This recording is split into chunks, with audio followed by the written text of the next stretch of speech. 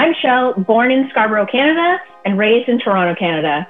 I'm hustling as a filmmaker and video journalist in downtown Toronto.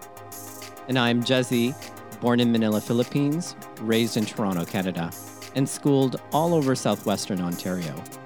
You're listening to the Halo Halo podcast, a delicious mix of pop culture and the Filipino-Canadian life.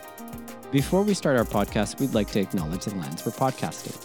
We are both podcasting from the traditional lands of the Huron-Wendat, the Seneca, and most recently, the Mississaugas of the Credit Rivers. Welcome to our taste test episode where we sample something fresh from the pop culture buffet, and then we'll tell you what we think. On this episode of Taste Test, Kuya samples Trese. Yes, Trese. And oh my gosh, Chel, can I just say, so happy to have you back on our podcast. Woo! Oh, Kuya, it's always such a pleasure to be on the Halo Halo podcast. It's so great to have you. I miss having you and hearing your voice on our podcast.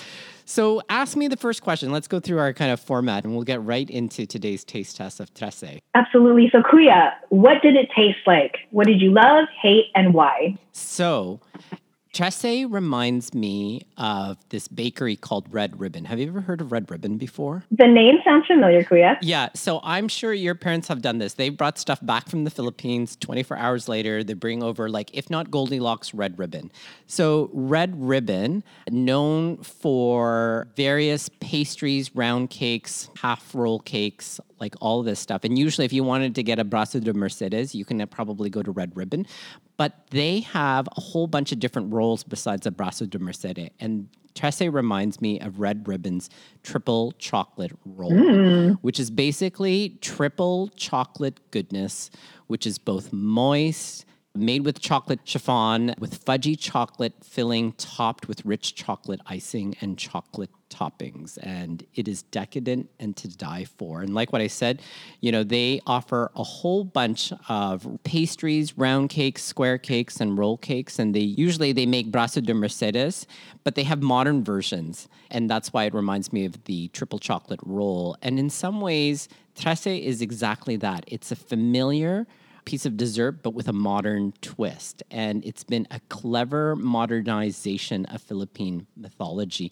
I don't know if your parents have ever shared with you some of that Philippine mythology, like the tikbalangs or the duendes or the white ladies or anything like that. I feel like duendes is probably the one that I've heard of most. Totally. Totally. And it is so fascinating watching this particular animated series where they've got duendes and tikbalangs and to see them all kind of come alive. And I know that I've heard all of these underground folklores growing up. And my godmother, our Tita Shoni, would always say, be careful of the white lady out there. What are you talking about? And, you know, and I thought it was just a way of just kind of keeping me safe. But clearly they've grown up with all of this like Philippine mythology. It's been interesting seeing it reinterpreted for a modern Manila environment because the story takes place in Metro Manila. It doesn't take place in the province, which is so interesting because every time I hear something about underground folklore of the aswang, in other words, these kind of underground creatures, they are typically in the rural provinces. Like the typical story is, in the province, we found this, or in the province, we heard about this, and so forth and so on. So it's been interesting also to see how the Philippine mythology underworld coexists in the city, because I don't think I've ever heard any mythology where it occurs in the city. It's usually, oh, we were in the countryside and this duende came out of nowhere, or we were in the countryside and we were confused and we thought that a capre must be around us, you know, confusing us and misleading us all over the place. So it's been kind of fun to kind of see a modernization and an urbanization of Philippine folklore and mythology. And the reason why I also chose this kind of metaphor of a triple chocolate roll cake from Red Ribbon is that it has a really dark production value, exactly like chocolate, rich and mysterious. And it's been just kind of wonderful to kind of, like tasty little morsels. I just keep wanting to eat it more and more. And so it has felt really decadent for me in a lot of ways. Sounds delicious, Kuya. Yes, it has been. I have a question for you, Kuya. This might be sidetracking a little bit, but this Filipino folklore, this is pre-colonialism, right? Exactly. Is that correct? Yeah. And so these are kind of indigenous if you will, ideas about what exists beyond the veil. And I have to tell you, Chal, like there was a time in 1986, my family went back to the Philippines during the snap elections, and we were out in the provinces in Pangasinan. We were swimming at the beach there, and we came out of the water, and Jessica was all blistered. She was all blistered on her back. And it was like, what happened? When we thought, are you allergic to seawater? What are you allergic to? And so we went back to our family's ancestral farm and home in Pangasinan. And our grandmother had said, oh, someone had the evil eye on Jessica. And we were like, what? And so she calls over the local babaylan, for lack of better words, like a witch doctor or a healer. She looked at what Jessica had, went into like the bushes, grabbed a whole bunch of stuff, and then started actually chewing on like all this greenery, and then started spitting on her back. And it was like, what is happening? So she spit all over Jessica's back. And then after Jessica would have been like really, really young at this point, which could be terrifying for a kid. Oh, yeah. So I was probably, 14? So then that means Jessica was 9. So Jessica's 9 getting spit out of the back by this woman that got called over by our grandmother. And then it was like her whole back was covered. She waited like maybe 10 or 15 minutes, then took it all off, and then everything started to heal. And then this healer basically said, oh, yeah, someone saw something from you and wanted something from you.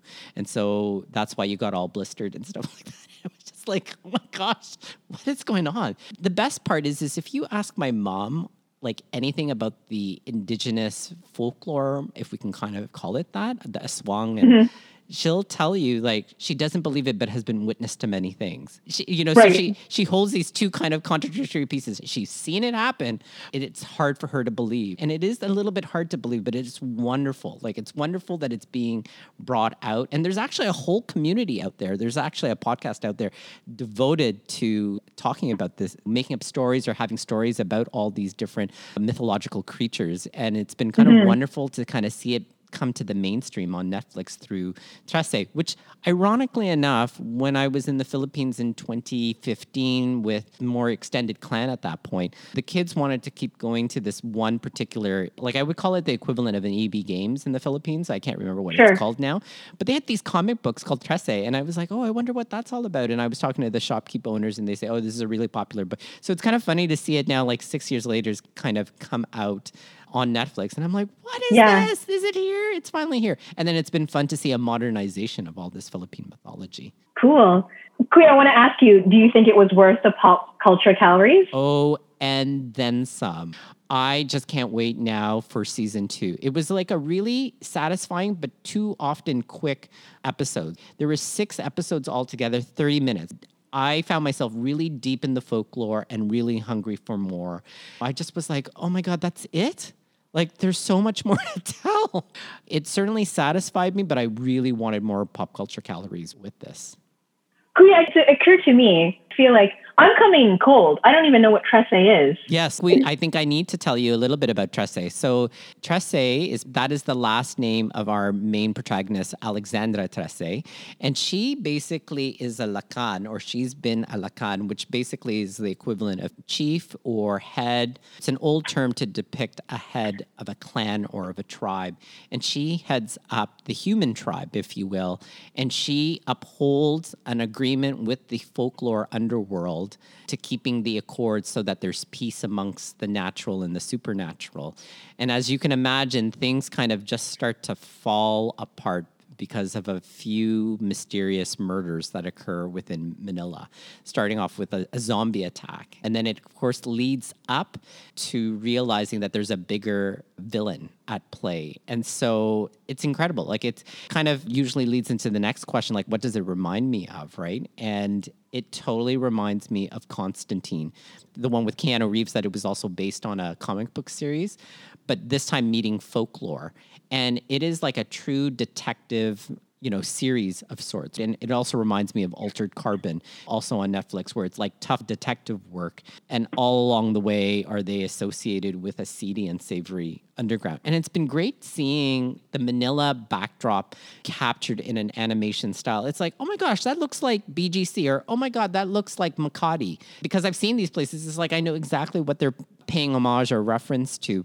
Trese is like a really tough, badass detective slash, like she gets called in by the police quite often to like say, we have this like mysterious homicide and it looks supernatural. And the best part is like the police force is like, oh yeah, like the supernatural play havoc with us all the time. And sometimes we need our sorceress or our Lacan or Alexander Trese to kind of come in and help solve the mystery of what supernatural being has kind of created havoc here. There is one little tidbit about the show that I do know, is the main character voiced by the one and only Canadian, yes, half Filipino, yes, Shay Mitchell. Of Pretty Little Liars fame. Yep. So I will certainly appreciate any project that Shay Mitchell does, Kuya. You know what the interesting part about Shay Mitchell is apparently, so she is indeed Filipino and Canadian. And what, interestingly enough, they provided her a voice dialect coach simply because they wanted to make sure that when she was saying some of the spells and incantations, she was saying them as authentically as one could. That's awesome. It's been fun. And it's been fun because you can hear it both in English and dubbed in Filipino. So that's been really kind of fun to kind of go between the languages. But my first watching of this has occurred in English with Michael because Michael and I were watching Trese together. So he just wanted to kind of take it into it. I'm like, yes, the more the merrier. Very cool. Yeah. I feel like I've seen tidbits of this in my different social media feeds. It's sitting in my watch list. I'm very excited now to jump in. As someone who hasn't seen the series yet, would you sample it again, Kuya? I'm actually planning to do it again, but this time in Tagalog dub. And because as I had mentioned earlier, Michael watched it in English, and now I just want to watch it in Tagalog and see if I can notice any like cultural differences or differences in interpretation, just because I know that my understanding of Tagalog in one way is probably different from how they've interpreted. I'm just kind of curious. It was kind of like the other day my parents were over and I was saying like, what exactly is a Lacan? My parents started to just kind of unpack that for me. So I'm just kind of like, oh, I'm curious to watch it in Tagalog and then pause, take notes, and then go to my parents and say, I don't understand this. Why is it translated that way? And can you help me out with that kind of understanding? In terms of sampling it again, I also know too that there is a bunch of subtext that I probably missed. And a lot of cultural stuff specific to the Philippines that I probably missed because I'm not immersed in the Philippines every day. So I think it's well worth a second, third watch. And then the other is I'd actually like to watch it with my mom and dad and see what emerges for them. Because when they were over the other day and I was telling them about Trese, I showed one where the duende appear. And my dad was just tickled. He was tickled to watch it. And my mom, that's when my mom started to say to me, Anak, like, I've seen these things happen in the countryside in Pangasinan growing up, but I don't believe it, but I've seen it. So it's just kind of like, I just want to hear more of this kind of stuff and I want to see what emerges for them. So yes, I would sample it again next time in Tagalog and the time after that, hopefully with my parents watching it, even though there's lots of homicide and gore that's in it. So it isn't for the faint of heart, but I prepared my parents accordingly. I think they'd be prepared to watch it, but I think at the same time, I'm just curious to see what their reactions would be about. Would you suggest, as someone who is taking their first taste test, when I go to watch it, would you suggest I watch it in English like you did with Michael, or should I just jump straight into the Tagalog? It's like back to my triple chocolate cake. I think if you try to go right into it and dig deep right with Tagalog, I think it'll just be so rich and overwhelming. So I think it's actually worth watching it in English first and then in Tagalog next, and then taking it from there. And then watch your brain explode as it starts to put things together. And it's quick and it's easy. It's like each episode is 30 minutes and there's only 6 episodes. Like you could... Very doable. It's very doable. You could probably do it in 2 sittings or something like that. And then you'll probably be texting me saying, Kuya, I just saw the episode on the blah, blah, blah, blah, blah. Like that just blew my mind, right? And I'd be like, yeah, I know. Blah, blah, blah, blah. Tell me when you get to episode 5, right? And what happens there. It's interesting, Kuya, to hear you say that it's something you can sample again and again in different languages. It makes me think of my favorite Filipino foods that, sometimes good home cooking tastes better as leftovers. Like it's like the second time around. Yeah. Like it can be enjoyed multiple times. Like you have your main meal and then you have it the next day and like you can, it just keeps giving. Sometimes I've talked about adobo this way, that my favorite adobo is triple fried adobo. And people are like, what is triple fried adobo? And it's basically leftover adobo, or it can be leftover adobo, where then you take the chicken out of the sauce, you fry it crispy, and then you put it back in, and then you eat it with your rice and stuff like that. Yeah, I'm really excited because I've already actually did half of the first episode in Tagalog, and I was like, whoa, like, yes, it's the same story, of course, but the language adds so much more nuance that sometimes English just can't capture. Totally. So I'm just kind of curious to see what the translations are like. And it's like what you said, sometimes leftover food is the better food, or just multiple samplings or just make it even more richer. So that's why I think it's so decadent, and why I compared it to triple chocolate half roll cakes from Red Ribbon. Well, I know I'm going to be checking out Trese very soon, Kuya. But who else would you recommend this show to? Great question. I would say anyone interested in non-Western conceptions of the underworld or the supernatural. So if you've been fans of Supernatural, the TV show, or Charmed, where they do explore the supernatural outside of angels and devils and stuff like that, this is an animated series for you. And so that's who I would recommend Trese to. Can it hang with the best of the anime series, do you think, Kuya? You know, if you were an anime fan, like, do you think like anime fans that might not go like down this route, would they enjoy it from like an artistic standpoint? Yeah, I think that they would. I think maybe one of the critiques I think of it is that some of the characters don't look Filipino enough. I think to me, it's the fact that I recognize cultural references that makes it Filipino enough for me. Right. Does it stand up against like Akira, for example? I think it does. Interesting, because it made me rethink of Akira and think to myself, oh, wouldn't it have been interesting if they did that in an episodic way as opposed to a full feature movie? Maybe someone famous is listening to this podcast and maybe takes that idea and then reformulates it. But yeah, I think it holds up, and it is not completely anime style, but it very much plays homage to it in a lot of ways. And I kind of compare it to Altered Carbon, the animated series, because I think it's close to that, although, or at least it has kind of elements of it. But I think it'll hold up, and it'll be interesting to see what happens in like 10 years' time looking at it. Like, will it be a classic series that you can kind of come back to over and over again? I can't imagine seeing an anime or a cartoon in Tagalog on Netflix, like on a mainstream streaming service. It blows my mind. You and I have talked about, and Siggy and I talk about representation. And so when it kind of busted onto the scene early this month, I was like, what? What is this? And wait, is this the comic book that I saw 6 years ago, like while in the Philippines, that everyone was talking about? And there it was, right? So here we are. And it's just like, it just makes me think that good stories eventually get told, and I'm glad that this one is being told on such a broad platform. So I think it's for anyone that has an interest in Philippine mythology, even my parents. Like, I swear, like the one episode that I previewed for them the other day, my dad was tickled pink just seeing the duendes talking to Trese. And my dad was just like so taken aback by it. Anyways, yes, so check it out. I have to say, cuz I am so happy that you came on and helped us out with this taste test while Siggy's away on assignment right now. I hope you come back. Come back next year for next season. Anytime, Kuya. I always love coming to the Hollow Hollow podcast. I will come as many times as you will let me. Oh, I'm so glad to hear that, because we didn't even get to talk. I didn't get to gush with you about small town pride and this success. I got to do a bit of a plug and stuff like that, and I wanted to speak to our listeners about that, but I couldn't get my timing right with you on some of that stuff. But either way, I can't wait to have you back for next season as we close out season 3.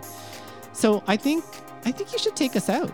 Absolutely. If you have any questions, comments, concerns, or suggestions for future topics on Hollow Hollow, email us at hollowhollowpopculture@gmail.com. You can also find us on Twitter. Our handle is @hollowhollowpop, and on Instagram @hollowhollowpopculture. And finally, we receive editorial feedback from Mary Beth Badian. Our musical theme is by Chel Turingen, in studio right now. And we'll see all of you guys again real soon. And then you say bye. Bye.